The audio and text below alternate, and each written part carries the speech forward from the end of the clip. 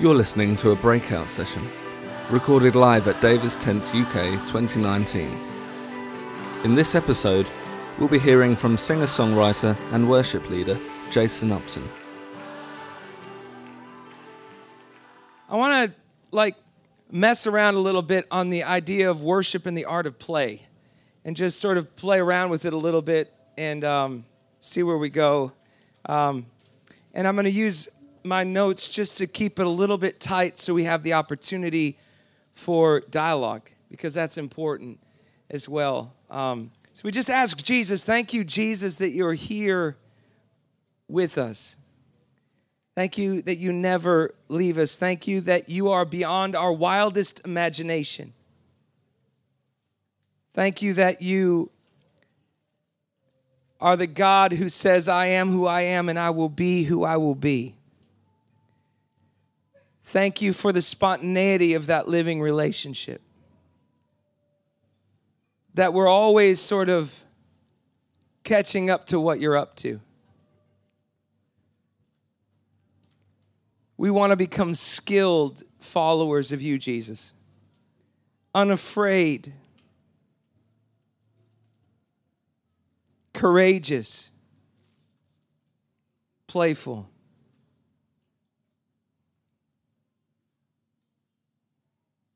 Amen. 2 Samuel, turn your Bibles, 2 Samuel. I'm going to read it from the Message, chapter 6, verse 12 through 16. I'm going to read it from the Message because honestly, I've read most of the translations, and I actually think that Eugene Peterson actually brings in some ideas that into his sort of iteration of this that is beautiful. But it says, verse 12 of 2 Samuel 6 says, it was reported to King David that God had prospered Obed-Edom and his entire household because of the chest of God. So David thought, quote, I'll get that blessing for myself, right? And went and he brought up the chest of God from the house of Obed-Edom to the city of David, celebrating extravagantly all the way with frequent sacrifices of choice bulls. David ceremonially dressed in priest's linen. He danced with great abandon before God, right? And the whole country was with him as he accompanied the chest of God with shouts and trumpet blasts. But as the chest of God came into the city of David, Michal, Saul's daughter, happened to be looking out a window, and when she saw King David leaping and dancing before God, her heart filled with scorn. Interesting passage, isn't it? Just thinking on the way over here, Sir John Kirk, a 19th century British naturalist, once said that if he had it his way, there'd always be a little child positioned in the heart of London. Perhaps in the precincts of Westminster Abbey or St. Paul's Cathedral. Isn't that something? And no one would be allowed to contest a seat in Parliament or become a candidate for public office until he or she had spent a day with that child and passed an examination by the child's novel methods of thought, feeling, and expression. Isn't that awesome? Can I say that again to you? I mean, this is you guys, right?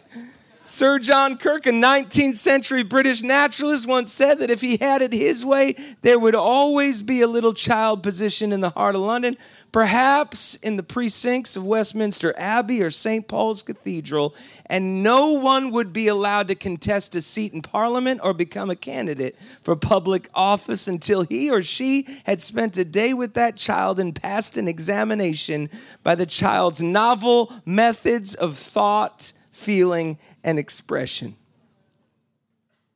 The story of David, and I mean the whole story, not just what we're reading here, is not the first time in human history where God places a child at the center of our existence and says what? Says, look and see and let me surprise you with what actually pleases me.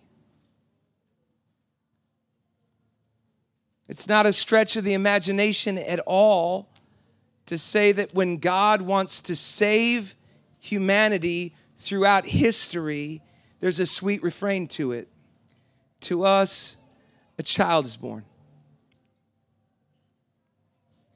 I remember for myself, one of the first times I shared it last night, I'll share it again. One of the first times this happened, my son who's with me here, Samuel, Samuel, are you here? He was here. Maybe he's not. Believe it or not. Yeah. He was here. He probably likes to play with me more than listen to me talk. So anyway,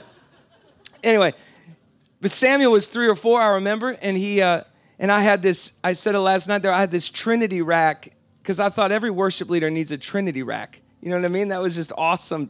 Korg made a Trinity rack in the 90s. And in traveling, it would shake all the time, and so the screws would come loose. And I remember I was fixing the Trinity rack, and Samuel was 3 or 4, so he kept saying, "I help you, Daddy. I help you, Daddy." And so I was like, "Well, why don't you hold these screws?" And we lived in a house that sort of slanted to the east a bit. And so, which was really awesome because at the end of the night, it was always easy to find the dog's balls and all the toys that rolled, right? Because nothing was ever at the west side. It was always on the east side. And so I remember he was holding these screws, and he kept saying, "I help you, Daddy. I help you, Daddy." And I was working on this rolling rack that I also had, and he's behind me, and all of a sudden his voice gets louder and louder until I hear this pounding. "I help you, Daddy. I help you, Daddy." And I turn around, and he's jumping up and down on top of my Trinity rack, and I hear the screws all going to the east. You know what I mean? And they're just rolling, and of course, internally, I'm thinking to myself, this is not helping me, But he was so cute, He's amazing. And the next day, I was on a plane, and I'm sitting on the tarmac just waiting to take off. And the Holy Spirit brought me back to that moment with Samuel, and me just looking into his eyes, him really not helping me, but wanting to so badly, right? And I'm brought back to that, and I'm on this plane ready to take off, and I hear the voice of the Spirit just say, "Jason, you know you don't help me, right?" And I'm sitting there looking out. "You know you don't help me, right?" And then I remember it was like the voice that I heard. I was trying to think of how the voice sounded, because it's been very rarely that I've felt like that sense, right? But the voice that I heard, it was so clear, it was so gentle, it was so kind. And the only way I can say it in words, at least as of right now, is it had the sound of a smile. It was playful. When I say the story, I always try to have a smile because that's what it sounded like.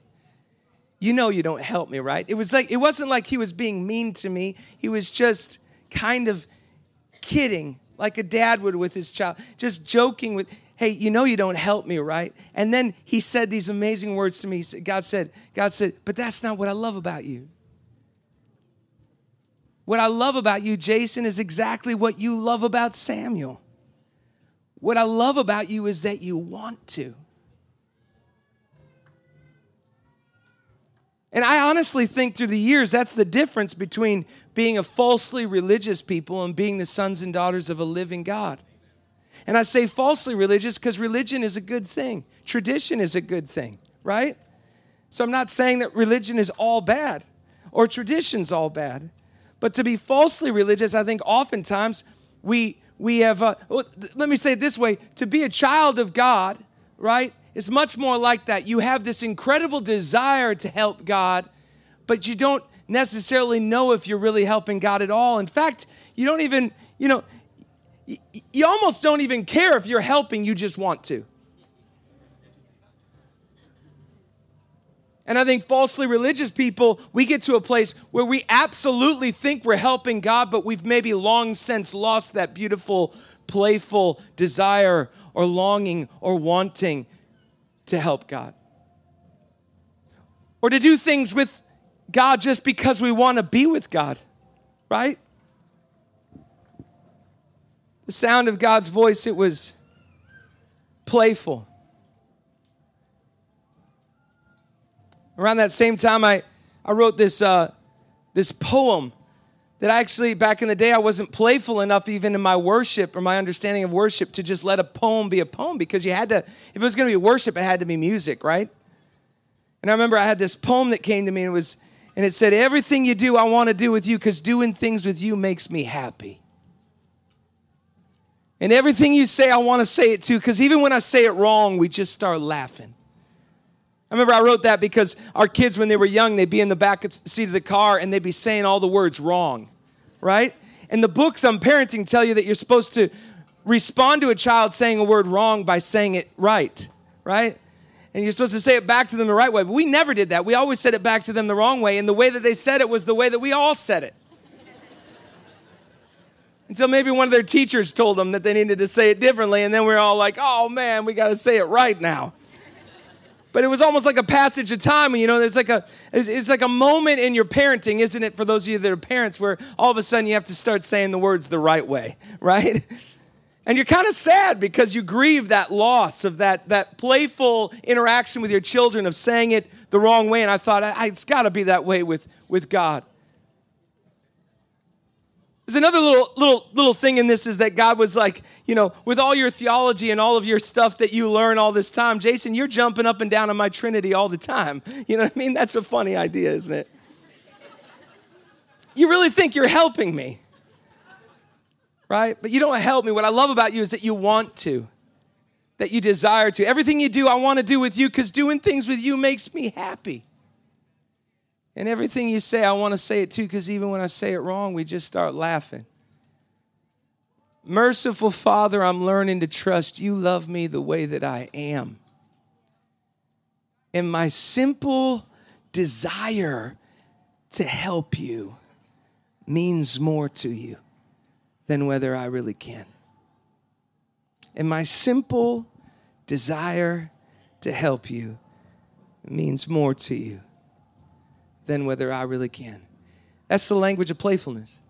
It's the language of I'm unaware of whether I'm actually helping you, but I sure want to kind of language. It's the language of I don't know what I'm doing right now, but I'm sure having a lot of fun doing it with you. That's the kind of language it is.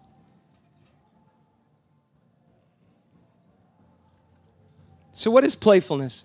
I learned some really important things. There's a little book that all you parents and any of you that aren't parents, you should probably get this. If you've ever been parented, you should probably listen to this Brené Brown podcast book. It's a book, but it's actually not in written form. It's only in podcast form where she talks to you. It's the strangest book. So you can only get it where she talks to you. It's amazing. I don't know why they did it this way, but it's amazing. And so you get this book, this audio book, but it only comes in audio book. It's not in written form. I wish it was in written form, but it's not. So she just talks to you the whole time, and it's called The Gifts of Imperfect Parenting. Isn't that a title? The Gifts of Imperfect Parenting. In the middle of it, she says that she was researching Stuart Brown's research on violence, and she made this correlation. He made this correlation between incarcerated violent offenders. So everybody that was a violent offender in prison, incarcerated, had this one thing in common, and that was that they all had lack of play in their childhood. So Brené Brown, of course, like all of us parents would probably do, she decides immediately that she's going to organize playtimes for all of her children to make sure that none of her children become violent offenders. So she says, so tell me your like favorite play game. And one of the children, their eldest child, was like, well, I love Candyland. So she was like, I hate Candyland. But we were going to play Candyland. My husband hates Candyland. But we were going to play Candyland every day to make sure that our children didn't become violent offenders. So they start playing Candyland every day as a family to make sure that their children don't become violent offenders until they almost all became violent offenders playing Candyland. You know what I mean? And then they got so frustrated. And later on, she realizes that the properties of play have very little to do with organizing playtime. That the properties of play have a lot more to do with the art of wasting time. Play is time, if you're writing down, you might want to write this. Play is time spent without purpose. Play, these are some of my words on it. Play is what is happening the moment when you lose sense of yourself. Play is what's happening in the moment when we lose sense of ourselves. Play is what we're doing. How about this one? Play is what you're doing when you've lost total track of time while doing it. I mean, that's one thing to ask yourself. When's the last time you've been in a worship service, right? And you've completely lost track of time? Well, I have a few times here, right? But you've totally lost track of time while doing it, right? Playtime is when you get together with that great friend and you completely lose track of time because you're having such a good time just having a dialogue.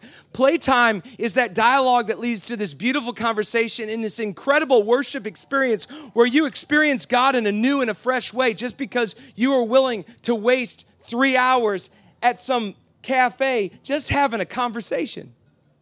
Play is when something's so fun that we don't want it to end. And I think it's also important not to just realize that God wants us to learn how to play. We got to start asking ourselves an incredibly difficult question, and that is, do we let God play? Because this God that we worship says, I am who I am and I will be who I will be. And spontaneity and play in that is the reality of that living relationship.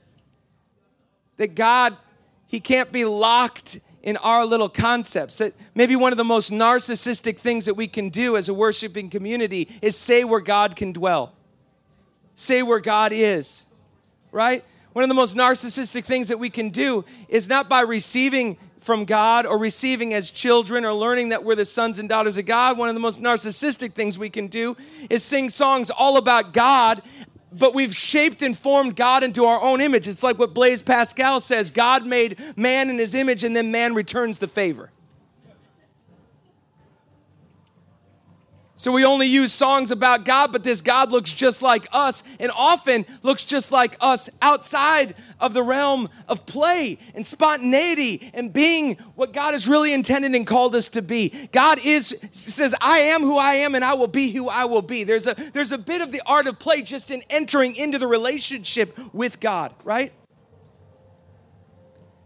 So let's just give just a short, brief passage here on the ark. The protocols. The Ark of the Covenant had been captured by the Philistines in this passage here 30 years earlier.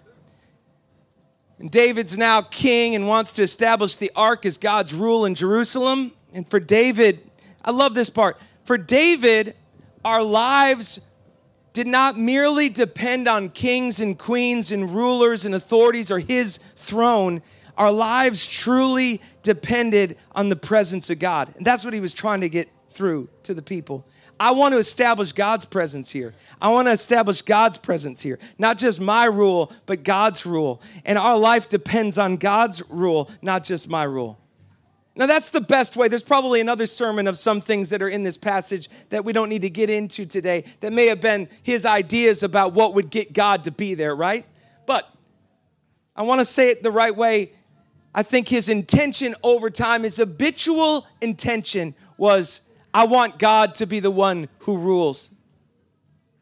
And our destiny depends on God's presence, right? And then there is really important protocols, and it's important. When we read this passage about David dancing and Michal getting upset, I think it's important for us to realize there were serious protocols around. It's like, why would Michael get so upset at David dancing, right? When we're out there dancing in the field, because we've created a form that's acceptable. It's important to realize that there were strict rules regarding the ark. Only a priest, right? You had to be dressed in the right kind of gowns. The handling the ark, it was not to be touched by human hands, but carried by Levites using poles inserted through rings attached to the ark. It's important for us to understand that the history of how people were taught to handle the ark was with reverence and awe. It was a holy task. The ark was not the stuff, I like to say it this way, the ark was not the stuff of disco balls and dance parties. You get what I'm saying? But we have Uzzah. Remember, just prior to this, David had first sent Uzzah to go get the ark, and Uzzah's just trying to do the right thing and trying to steady the ark from what? From falling and getting dirty, right? Which actually, that's a beautiful thought because, if you think about the incarnation of Jesus in the presence, falling to earth, getting in the mud, right? Getting in the dirt, getting dirty, getting into humanity, being born, right? But Uzzah doesn't want it to get dirty, and he's in charge of transferring the ark, but we have to understand with empathy and compassion for him, we have to say, in Uzzah's worldview, he needed to take care of this thing. This was the ark of God's presence, and he didn't want it to fall, and so as he sees the ark starting to stumble because of the oxen starting to stumble, he begins to try to lift up the ark, and one of the most difficult statements in all the Bible, so difficult, by the way, that I've studied almost everyone on this subject, and nobody even wants to touch it. God smote him and he died. Nobody wants to touch it. So David calls off the trip and the project's abandoned and people go home. And if this was the end of the story, I think it'd be fair for all of us to think that quite possibly church may be, or God's presence, may be the very last place that we're going to learn how to play, right? If this were the end of the story, Eugene Peterson actually says, quite honestly, maybe every religious institution should have beware of God signs posted everywhere, right? I can't tell you how difficult it is for me to preach with that. Just telling you. But it's amazing. It's great. Here we are. And for us to... Can you imagine? It's like, beware of God signs everywhere, And for us to fully appreciate, listen to this, for us to fully appreciate a religion that calls us to live and move and have our being and dance and play, we have to first realize that religion can also be the death of us. Do you get that? Uzzah's dead for trying to make sure the ark doesn't tumble, and David seemingly lets the ark take care of itself and throws a dance party while moving it. And frankly, even seems a little undignified, and he's alive. And he's prospered, and he's blessed. Father O'Donohue says this, he goes, stillness is the canvas against which movement, dance can become beautiful. That's what I love about the Bible, is it has stories like Uzzah and David. And then we have to kind of all figure it out, right? Stillness is the canvas against which movement, dance can become beautiful. We can only appreciate the dance against the background of stillness. Were everything in motion or kinetic, we could not know what movement is. As sound is sistered to silence, movement is sistered to stillness. And that's the beauty of the scripture, and that's the beauty of this scripture. I love this. I literally studied, I looked for everyone, anyone, radical, crazy people that would talk to me about why Uzzah's dead. Eugene Peterson only gave us one thing. He says, this is how we become Uzzah. Listen to this. We enter a church to learn of God, right? To be trained in knowledge and obedience and prayer, and we get what we came for. Truth that centers, words that comfort, rituals that stabilize, work that has purpose, a community of relationships that strengthen, forgiveness that frees, we find God. So listen to this. So we rearrange our circumstances around what now gives us meaning and hope. We take on responsibilities in the wonderful new world of worship and work. We advance in the ranks, and before we know it, we're all telling others what to do and how to do it. Isn't that right? Isn't that how we do it? And this is what I love about Eugene Peterson. He says, and this is all good and right. But then we cross a line. And we get bossy and cranky on behalf of God. Have you ever experienced this? We get bossy and cranky on behalf of God, and we begin by finding in God a way to live rightly and well, and then along the way we take over God's work for Him and take charge of making sure others live rightly and well. We get this idea that we're important, that we're self-important because we're around the important. And religion is actually a breeding ground for this kind of thing. And not infrequently, these God-managing men and women work themselves into positions of leadership. And over the years, the basics with which they began, the elements of reverence and awe, the spirit of love and faith erode and shrivel, and finally there's nothing left. They're actually dead to God. Does that make sense? I know it's hot. I'm freaking hot up here. So just hear me. We become dead to God. How do we become Uzzah? That's the issue. How does that happen? We have a lot of music in the church that has praise in it. Lots of music that has dance in it now. But we actually don't really have that much music that has the expression of incarnation in it. There's very little music or lyric expression where God is allowed to get dirty. You ever notice that?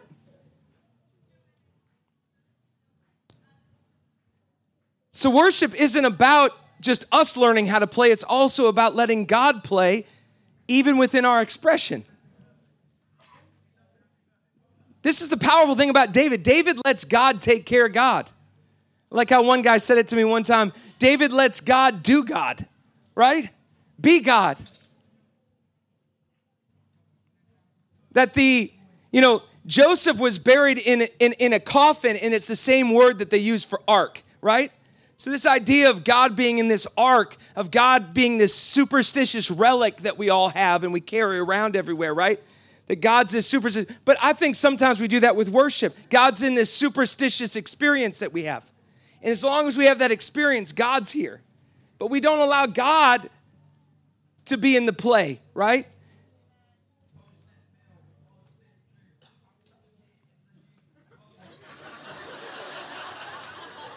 It's unbelievable, really.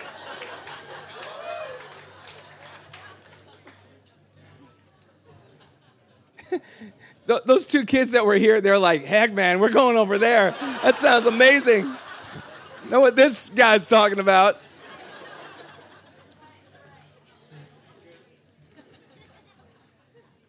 So then, of course, we have Michal's disdain for David. Listen to this. Because Michal would love it if David would just make God their social amenity and their political backer. Have you ever heard of those kind of God worshipers, right?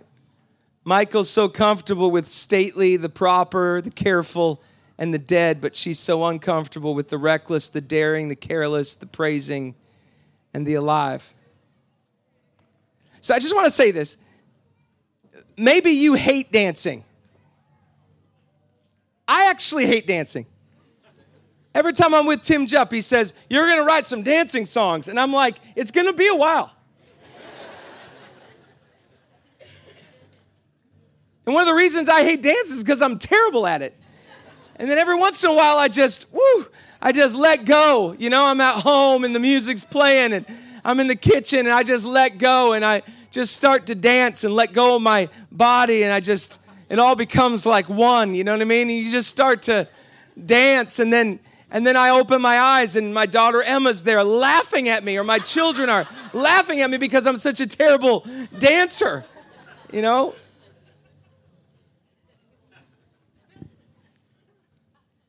But I want you just to focus in on this, and then it's not about making dance the new dead expression of a dead God and a dead religion.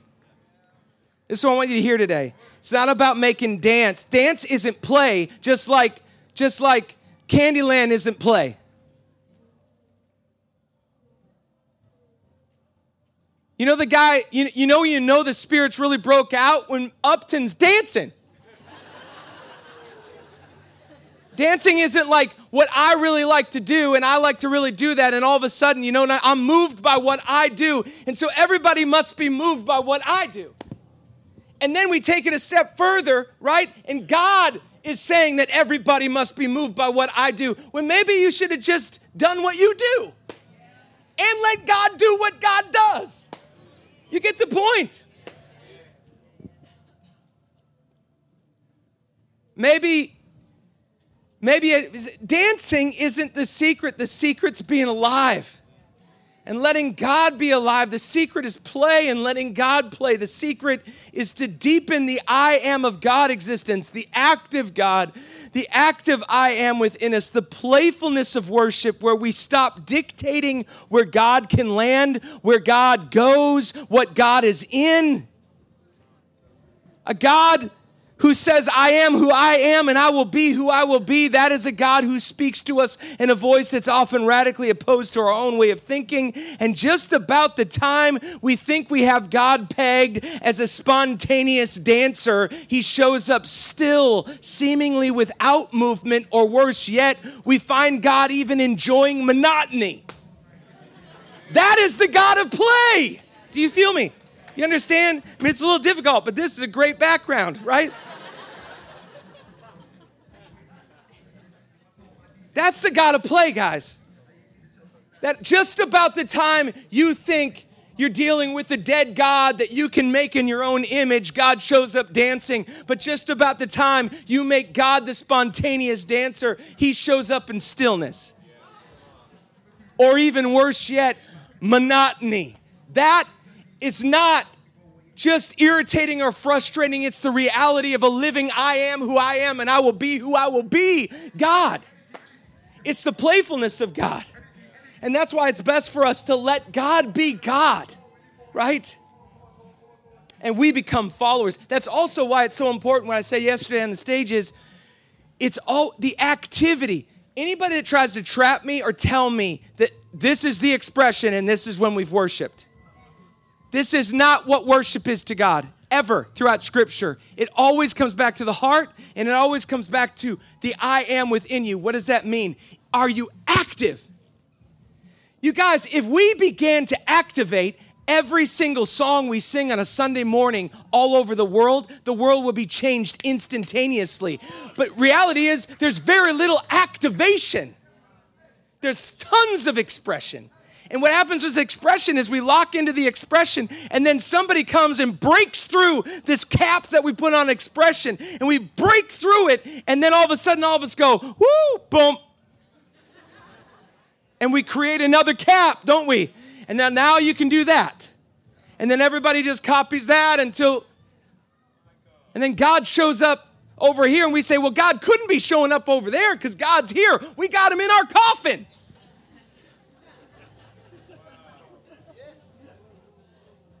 God's saying, no, I am who I am, I will be who I will be, and you need to start getting familiar with that, right?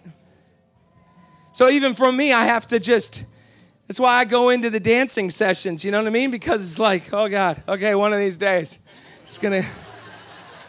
Tim Jupp's right, I'm just going to, the God of the dance. It's going to be amazing when that happens. But how about this? Or even yet, he shows up. How about this for the playfulness of God? Even he shows up in the mundane. You've probably heard this, but I have to share another great quote. G.K. Chesterton, he points this monotony of God. Listen to this. Because children have abounding vitality, because they're in spirit fierce and free, therefore they want things repeated and unchanged. This is also the playfulness, you see. They always say, do it again. And the grown-up person does it again until he's nearly dead. For grown-up people are not strong enough to exalt monotony. But perhaps God is strong enough to exalt monotony. It is possible that God says every morning, do it again to the sun. And every evening, do it again to the moon. It may not be automatic necessity that makes all daisies alike. It may be that God makes every daisy separately, but has never got tired of making them. It may be that he has the eternal appetite of infancy. For we have sinned and grown old, and our Father is younger than we. Meaning what? Meaning, maybe the hymnal hasn't grown old. Maybe it's not the old song that's grown old. Maybe the liturgy hasn't grown old. Maybe we grew old. God is young. I'm going to say that again, right? Maybe it's not the hymnal that grows old. Maybe it's not the old song that grows old. Maybe the liturgy didn't grow old. Maybe we grew old. And God is young. It's interesting that they want to give a name for God in the Old Testament and they decide on Ruach, which is connected to this Jesus saying, the wind blows wherever it wishes and no one knows where it's coming from and no one knows where it's going to. So are everyone who's born of the Spirit, right?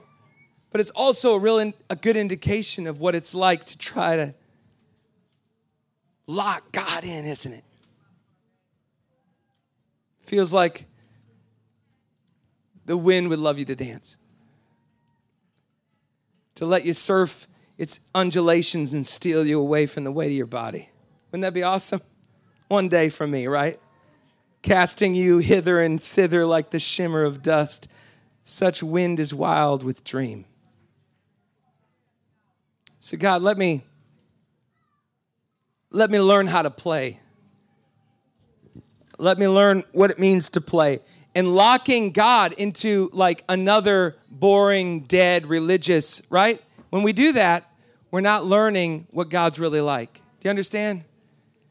We're just locking him into a new form. So let's just take some time just to dialogue on that. Why don't you just, if you have questions for me on that, why don't you just go for it?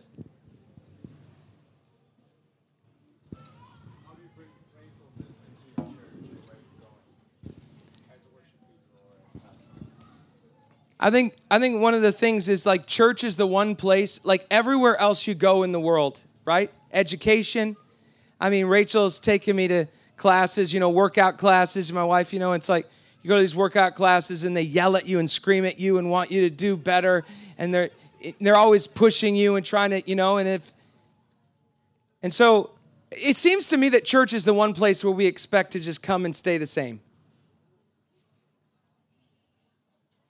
So it's sort of like we expect to come and get the God that we expect. And we expect to stay the same. And I feel like the more you can enter into spaces that make you uncomfortable. If you're uncomfortable with liturgy, go get in that liturgy until you find God in it. If you're uncomfortable with the space of you don't like things that are lots of mundane and doing it again and again, maybe what you need in your life is just a little mundane doing it again and again until doing it again and again becomes alive to you, right? If you're a church that all you do is just do it again and again and again and again and again and now it's dead to you, maybe you need to dance a little, right? Waste time. Get lost. Ask people, hey, when's the last time you've lost track of time being with God? Right? Push against, we're just so focused on doing it, right? Now I, as a leader in what I do, my goal as I grow is to become more and more what has God created me to be, but never to think that I'm the end all of creation or worship. And I think a lot of times, we really do think that we're the end all of things, and we lock in. I hear this all the time now. I mean, worship, it's like, whoo, this is worship. Anybody that says this is worship, just look out for them. This is worship, the way I worship. That's worship. Give me a break. They don't even know what they're talking about. They're just locking something in and they're wanting to control. Somebody that comes to me and says, God's like the wind. I found him out in the woods the other day. I just never know where he's coming from or where he's going. Man, that's the kind of person I want to talk to. That's the person with wisdom. That's what, you want to have a worship community, a robust worship community, demand activity, not simply expression. And the minute you begin to get active worshipers among you, you can read a poem, you can read a prayer, you can sit in silence. Come on. You can throw a dance party. Right? Am I preaching hard enough against that? I'm just trying to. We think Candyland is how we're going to get us playing. You get the point? But it's actually these other elements of letting God be God, letting the moment be the moment, letting God, I think, right? What is that? There is no way that this even makes half sense because I can't even think with that going on. But I'm just trying to keep reiterating some things. What does Donahue say? O'Donohue says, it feels as if the wind would love you to dance. So I'm reading O'Donohue and I have to go, I hate dancing. But I'm receiving that moment from the poet, right? It feels as if the wind would love you to dance, right? He says this, he goes, one of the most lovely earthly movements in creation is how a bird plays among the high geographies of wind force, spring, sliding, and balancing on its invisible hills and waves. Listen to this. Before there was ever music and rhythm, right? How did we get music and rhythm? O'Donohue says by watching the birds with the wind. That's powerful. I want to tap into that kind of listening, that kind of vision, that kind of insight. Before ever the human mind became fascinated with rhythm, with structure, meaning, and movement, the birds knew how to enjoy and play within the temporary landscapes of the wind. So before we think, woo, now that's worship. Jesus, I feel like often, that's what, the way Jason Upton does his worship. Let's just throw me in the mix, right? And Jesus is like, that bird's worship. Watch that. I think sometimes just making sure that we're not too fascinated with our own way of doing it and scared to death to really follow this Jesus that is sometimes difficult to find. Where are you? It's going to take discipline. So you want to have a playful church, you're going to have a disciplined church. A church that isn't afraid to be disciplined. And one of the greatest ways to discipline the church is to get them to learn how to follow Jesus. And one of the real practical ways that we learn how to follow Jesus was an 87-year-old woman told us one time, let your youngest child take your family for a walk, and then you'll know how to follow Jesus. And we let our 2-year-old child take our family for a walk. It was a tough walk. Because a 2-year-old child goes this way and that way and backwards and forwards, and you're trying to get there, and they're coming back here. And you feel like you're getting nowhere. And it's probably true. Geographically, you're getting nowhere. But you're going to learn how to follow, she told us. Let your youngest child take you for a walk, and you'll learn what it's like to follow Jesus. Any other questions? You have a question? Basically, my question was, how do we get the activation? How do we activate? Well, like one of the things that I think happens within worship is that every time I'm listening to a worship song and I'm in worshiping, for instance, the way I am is I'm constantly, I have a few other things because I'm a songwriter, so I'm thinking, how did they write that and what did they mean? And that's the way my mind works too. And words matter to me because words become flesh and dwell among us. So what we sing really does matter. Words really do matter. Actually, in a culture, especially in America, where words seem to less and less matter, words do matter. And what we sing and what we declare, it matters. So I'm thinking that. Do I want this activated in me? Because it will be activated in me because life is sacramental. And what I receive, I am going to become. And so this is why marriage in the Catholic Church is sacramental. Why? Because the activity of it all, that two people come together and they make a public declaration that they will participate in the ongoing creation of the other. And what you declare over each other, you are becoming. And then we wonder why the marriage is failing. And it's often because we're just not standing and gazing at one another and telling each other what we see. We're not growing in that. We're not realizing that we are actually responsible for how the other person becomes. We're not the creator of the other person, but we become a participant in God creating the other. So activating, what we hear is what we become. When you receive pardon, you pardon. When you receive broken bread and poured out wine, we become the broken bread and poured out wine that we receive. So everything is about, we're activating. And so that's one thing. Am I wanting to receive what I'm hearing? Right? And that's going to, through faith, become alive in me. So I'm asking that. The second thing is I'm saying, how can I activate what it is that I'm singing?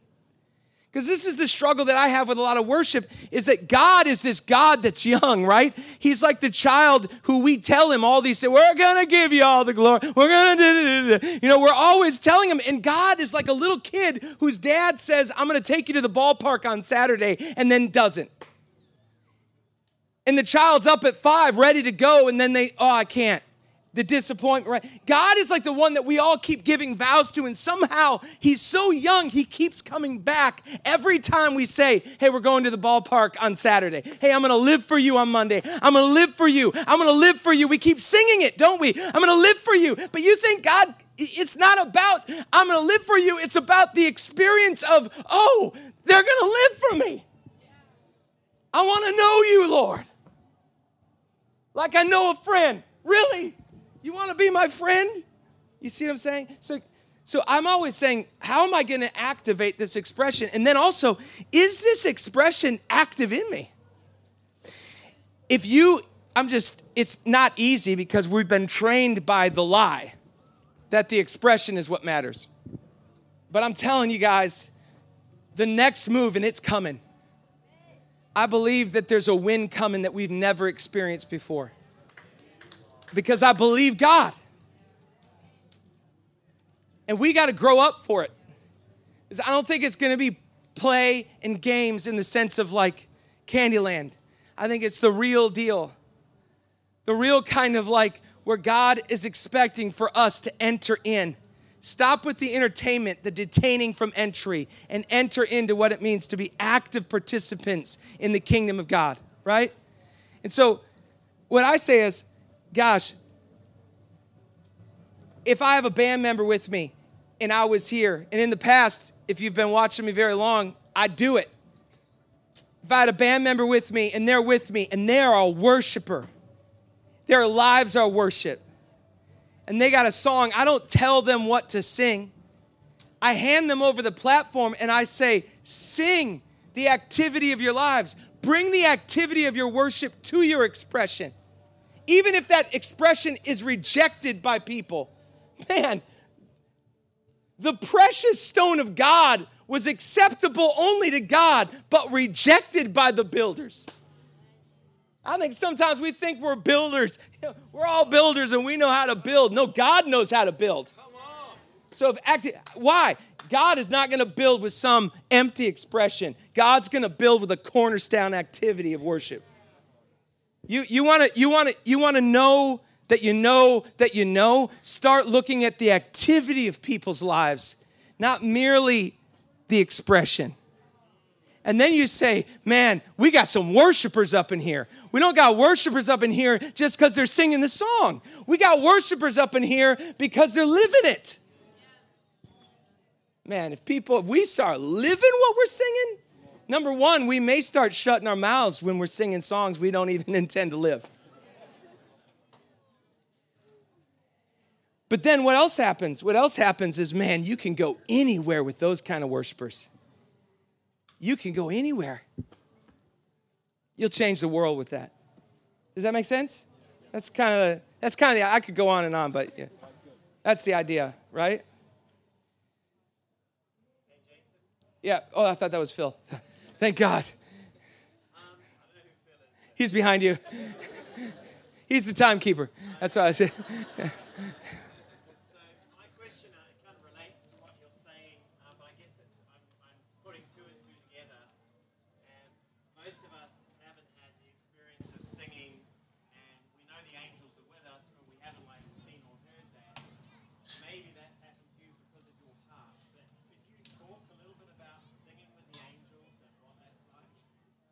You know, to be honest, the presence of the Father and the Son are here through the gifts of the Spirit. And to be honest, I never, ever, I love it because the whole world thinks that I travel around with Gideon, but, or Gabriel or something, you know what I mean? But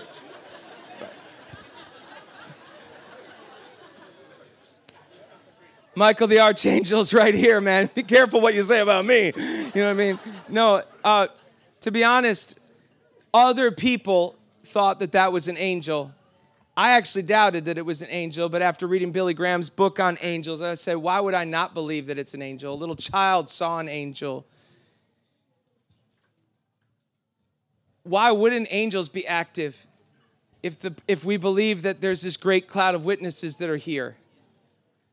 But I wrote what I had to write on it, and there was a few people that desired fame and publicity, and they decided to put that out. And in some ways, it's made it a headache because the gift of that moment was that children were introduced for the very first time. I was singing with orphans when that happened. And kids, we sang every Vineyard song we could that had the Father heart on it. And they didn't attach to it at all because they never had any father like that. So they couldn't relate to God as Father. This is often what will happen if you lead worship in places like South America where there's a lack of fathers. There's an orphan spirit. Wherever there's an orphan spirit, you can feel it a little bit when you go up to Ireland. Wherever there's an absence of the Father, it's very difficult to sing about this Father who loves you and knows you better. You try to get them to say Abba, and it's very difficult. You get them to praise Jesus, it's easy, right? And so that was what was amazing is we went for 3.5 hours that night in spontaneous song. And then nobody moved. They were laying on the ground being healed of their fatherlessness and their orphan spirit. And that's the power of that moment. It doesn't surprise me that there would be angels there, and I hate to say it, but I think it may not have been blown out of proportion, but I don't think that we have to talk about that. I hope angels are with me all the time. And I actually kind of believe that it probably is the case. But I would never be like, hey, can you put a mic on for my buddy Gabriel? You know what I mean? It's like, that's not what I meant. My reason for putting that record out, because if you remember at the time, I only had Jacob's Dream and Dying Star and Faith out. My reason for, and they were very contemplative. I mean, that was dance, if you will, for me at the moment. All of a sudden, it's like, let's put out a full spontaneous record of me singing, ah, da, da, da. That was risky, seriously. I would never probably do it now at 45, but I'm sure glad I did it then. And the idea that I wrote on the inlet of that was more, it was a case of, why wouldn't I believe in this? Why wouldn't I believe the 13-year-old little boy that came up and said, I saw an angel standing 15 feet behind you, and then all of a sudden a sound engineer who can hear the room says, there's somebody singing 15 feet behind you. And it was exactly the same without a correlation or conversation. That was powerful to me. Powerful enough to say, but I want it to be expressed in a way of, because that was in the time where, guys, there was no Bethel worship. There was none of what we have today. You didn't even have spontaneous worship. When you did spontaneous worship, people were like, where's the song, man? Now if you don't do spontaneous worship, you're not worshiping, I guess. You know what I mean? It's like, you get the point? It's like, and that's part of the playfulness of God too, but it's also, letting God play is also always putting yourself in a position where you don't create a certainty out of it. And that's why I didn't like what the certain person that went on YouTube and made that a big story, who was a friend of mine, and I told him I didn't like it. Because we don't have to do that. I don't have to tell the world that I sing with angels to be important. It kind of bothers me, and I let them know. So I'm not just saying that to you. But it kind of bothers me because it makes it'll make some people not believe in the power of angels. Just like the prophetic is so important, guys. And that's why it's important for us to carry it well. Because the church can't survive without the prophetic. So stop with the garbage. Don't think that just everything that comes to your mind is prophetic. Right? So and on and on, you know. But angels do exist. It is the power. But the most important thing is the Spirit of the Father and the Son are here through the gift of the Holy Spirit. Now, that's pretty amazing. And so, of course, angels are here and a whole host. So, does that make sense? I hope that makes. Yeah, okay. Well, yeah, more time. Yep, go ahead. How have you, in your walk, encouraged the people that you play with and the people who are kind of like coming, like they're starting? How do you encourage them into believing in, I don't know, the moreness? How do you get them to how do you encourage others to in their run in music? I mean, like other musicians and. The reason why I'm asking that question is it's quite selfish. I have someone who I would love to be able to encourage more and yeah, I guess.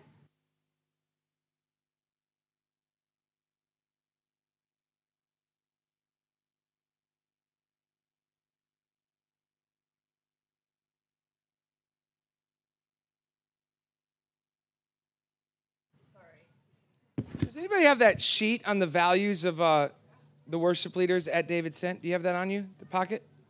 Somebody gave me this pocket sheet of the values of worship leaders. Do you guys have it? It's a little sheet on what you expect from your worship leaders on the stage. If they could make that available to her, you should read that. It's very powerful. Because one of the chief values is obedience to God and finding his heart in everything or something like that, right? And those kind of values will change worship.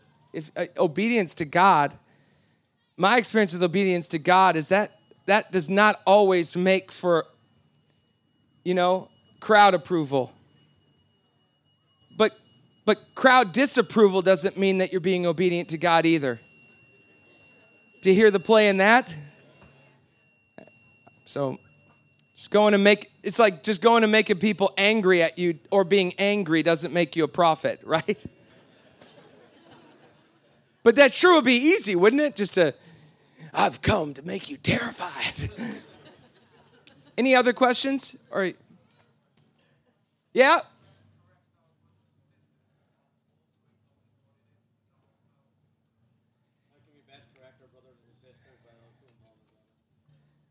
With involving God in it? Yeah.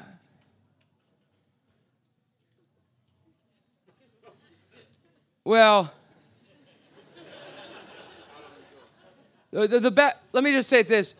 It was said by an older man who said, the best correction of the bad is the practice of the better. So that's the best way to say that. But that's not said by me. That's an old man that said that. So you exalt God by having the courage to be who you are and be alive in it.